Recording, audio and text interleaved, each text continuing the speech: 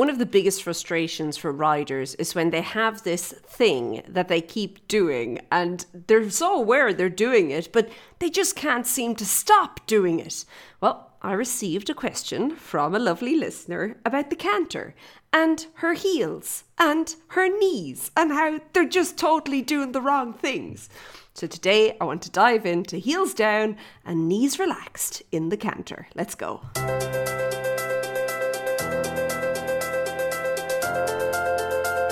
Hey there, and welcome to the Daily Strides podcast. My name is Lorna Leeson. I'm an equestrian trainer and coach, and I just love working with riders from all over the world to help them with their riding and their training issues, especially if they don't have a regular trainer or coach to go to with their horse. Okay, so the canter. Now, I do love the canter, okay? And I think that as riders, we all kind of love the canter. But the canter, because of just the general nature of the canter, okay, and the canter being so maybe upward, having that little bit of extra kind of pep in the step, there's a little bit of momentum going on, okay, there's a lot going on there. Yeah, the canter can just, it's like a big spotlight comes on for any issues that you might be having in your riding. It's like, dun, there you go, there's the challenge. And that can sometimes feel like it takes the goodness out of the canter for us. And today I want to answer a rider's question that I got in all about that. And for this particular rider, the challenge was really, first of all, keeping their heels down in the canter, but also then stopping gripping with their knees. Now, I'm going to say that the heels down is actually a symptom of the gripping with the knees, okay? So, like, as we go from there, I will, of course, give you some practical advice as to how to deal with both. But I do think that the heels thing is a symptom of the knee thing. And I also think the knee thing is a symptom of something else. The knee thing, I think, personally, is a little bit of a symptom of something going on with the rider's seat. Usually, it's to do with tipping forward, okay? So the riders are kind of tipped forward. When, you know, you hear of people and they say they're riding with a fork seat, okay? And it's kind of like they're really riding, how do you say this? So it's all correct and good and nice. Anyway, they're leaning they're not sitting on their bum, okay? That's the best way of putting it. So if you can imagine a rider who's kind of just perched there, everything's kind of rotated just a couple of degrees forward, but it's enough that the weight is no longer truly onto the seat bones. And what is there is kind of pointing out, it's all the energy, if you want, is pointing or being directed out behind the horse, okay, which is not what we want. We want the energy to be underneath us, okay, if we think of our energy I'm talking about now, okay, so we want it under us. And what generally happens is a rider can either kind of get into this predicament through the transition into the canter, okay? So they everything's going great if they're in the trot, and then as soon as they canter, they're like, holy moly, how did I end up here, okay? Or with the momentum of the canter, the rider not being able to move with the horse actually also throws them into this. But usually the result then is kind of like their legs, their upper legs especially, their thighs become like a clothes peg. On the horse's back, like tight, nice and tight, okay, like a vice grip. And for the most part, horses don't enjoy that feeling. Like, they are not happy with that. That is not a good feeling for the horse, okay? So I do think that is something that's worth looking at. So my first suggestion here would be to actually begin working on the walk to canter transitions, which I know sounds a little bit odd now, okay, but bear with me, okay? So I would suggest that you're going to, instead of going trot to canter, which I, without seeing what's going on, I've a sneaking suspicion, okay, that could be part of the problem. But when we go walk to canter, it tends to slow everything down for us. Now, obviously, I am going to suggest this not knowing the horse, not knowing the rider, and assuming that both are at the level of training where you could actually perform this, okay? But I do think that the walk to canter can be really, really good. What I'm going to do is in the show notes to this episode, I will link to a couple of podcast episodes, previous podcast episodes to help with this, okay? And you'll find the show notes to this particular episode over at stridesforsuccess.com/1304. 4, okay? All the show notes will be there. But I do think that, yeah, if we can kind of slow things down, and I'll tell you why. Because if you're aware of your seat and your weight in the seat, okay, and you're aware of kind of where you're, if you want, directing the weight, and you don't have that maybe little bit of bumpiness, okay, the bit of turbulence that can, for many riders, especially if there's a little bit of a level of maybe apprehension about going into the canter. I'm not saying like anxiety or fear, because this rider has not said that is the case at all, so I'm going to assume that's not. But sometimes we can kind of be like, we're almost like expecting it to go a little bit wonky, okay? And when that apprehension creeps in, we are like, naturally our bodies will kind of try and, you know, curl up like the little hamster, okay? And it can couple that with the bounce, or I suppose the natural kind of momentum of the trot, and then that upward transition into the canter, it can really throw riders forward. So that's why the walk to canter is often a great way to begin to kind of slow it down, take it back enough that you're able to work on this. Now, the next thing I'm going to suggest you do is imagine there's a great big egg sitting on the pommel of your saddle, okay? Now, what do I mean by this? So if you can imagine there's something in front of you, an egg. We're going to use an egg, okay? So it's a big egg. I'm talking like big. It's all the way, like it's the same height. It's like on the pommel, and it's right up to like in front of your face, okay? This is a big egg, okay? But if you can imagine that egg's there, and when your horse steps into the canter, you are not allowed to knock the egg off the pommel of the saddle. Okay, which means you cannot throw your shoulders forward.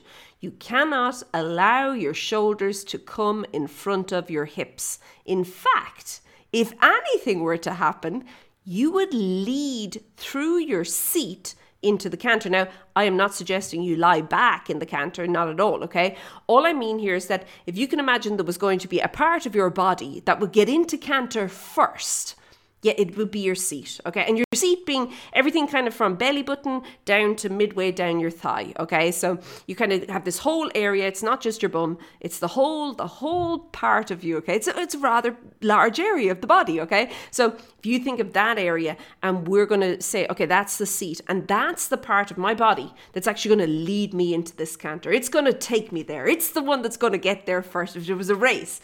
And you're almost like saying, shoulders, hold back. No, you have to let the seat go first, okay? Because we can't knock the egg off the pommel of the saddle.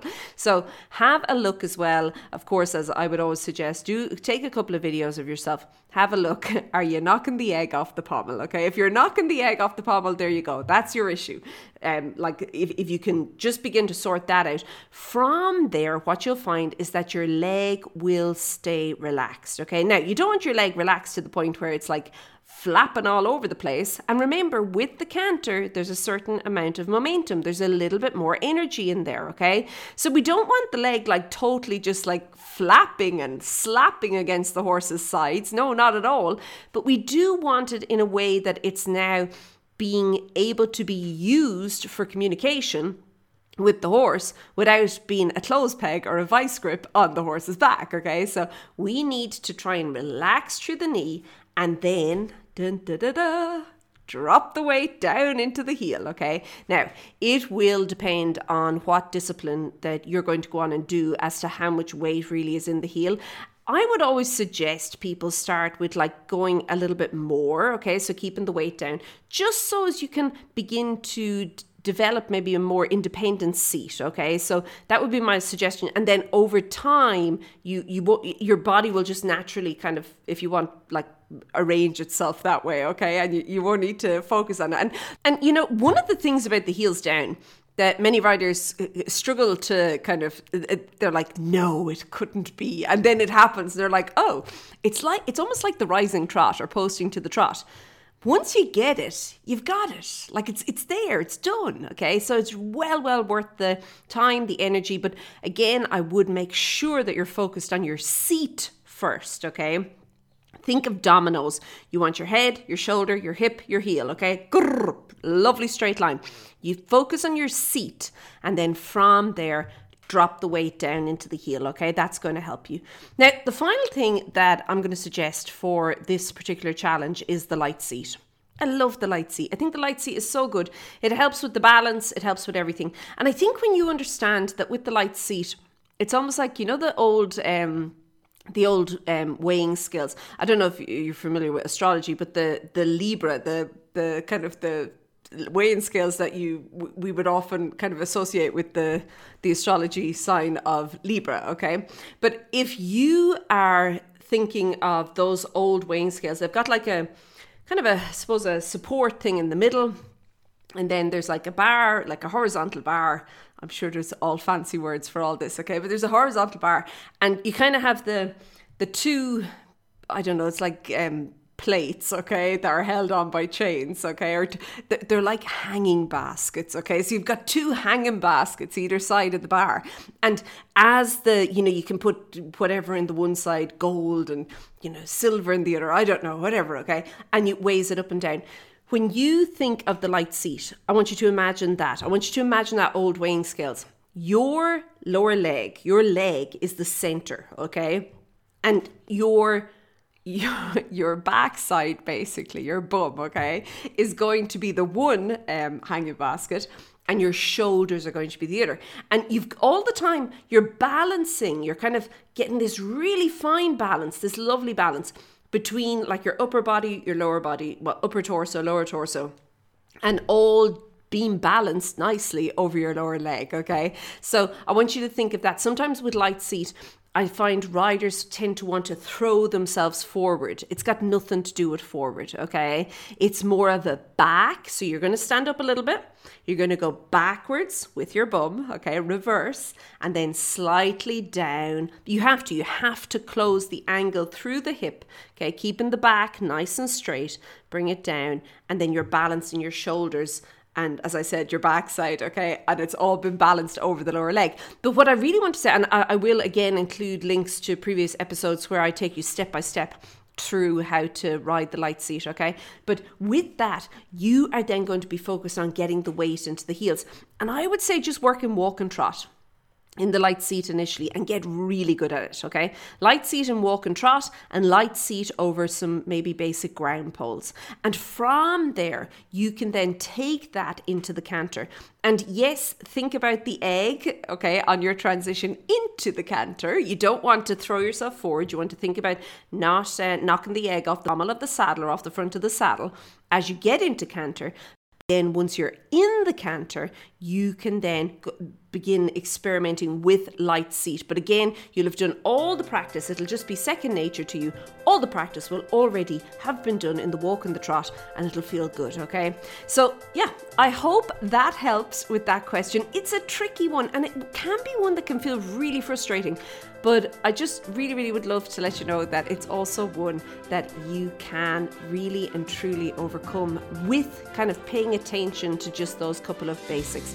And with that, there's kind of two opportunities here, depending on what you would like to do or what level of kind of training you would like to work. I'm going to suggest having a look at stridesforsuccess.com/canter. The Improve Your Canter program is over there, and that's basically a 4-week self-study program where you can actually work with your horse. There's the audio horse riding lessons, the whole lot, and all the theory, like why you're doing it, why that happens like that, all of that fun stuff.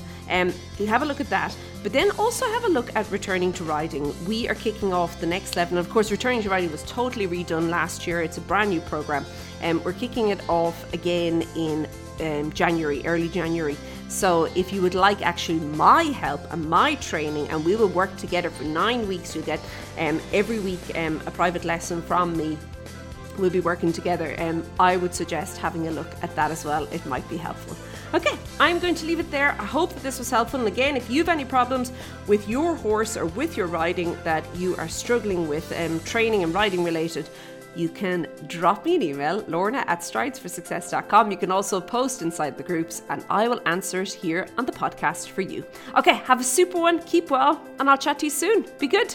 Bye.